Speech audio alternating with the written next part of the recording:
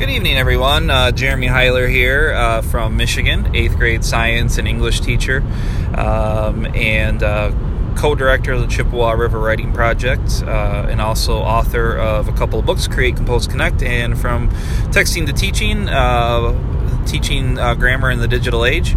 If you need to check those out, they are available on Routledge and on Amazon. So anyways, getting to the heart of the podcast this afternoon, coming from a balmy 44 degrees here in Michigan, which right now it is warmer than what it has been. But getting to the heart of, like I said, this podcast, just some thoughts that I've had. There is this, huge buzz in education about no homework, and, how homework should be assigned. I guess the main buzzword is homework.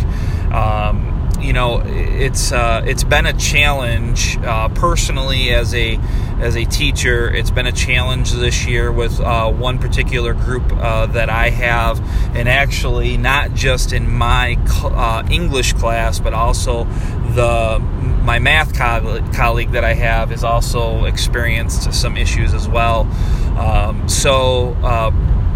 At the beginning of last week, the students have been working on an argument paper in my classroom, and at the beginning of last week I had told them that I need to see a completed draft by the end of the week. And so, we had laid out, the guideline. I had outlined it in terms of what needed to be there and everything else, and, not asking for it to be perfect. Obviously, there was things that we still needed to add, like parenthetical documentation, those different types of things, but just wanted to get their writing down on paper. Let's get things down.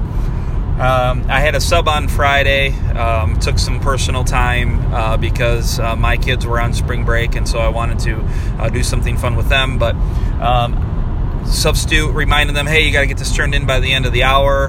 They had plenty of time during the week to work on it, and had 3 students in my one class out of, I believe I have 16 kids in that class. 3 kids turned it in.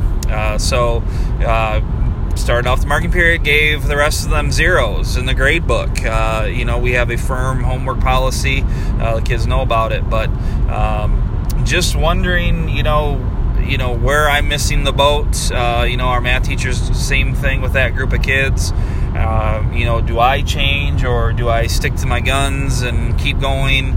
It's just been interesting to see this group just kind of not care about getting their stuff turned in. Any thoughts would be appreciated. And, you can always find me on Twitter at Jeremy B. Baller. Have a good night, everyone.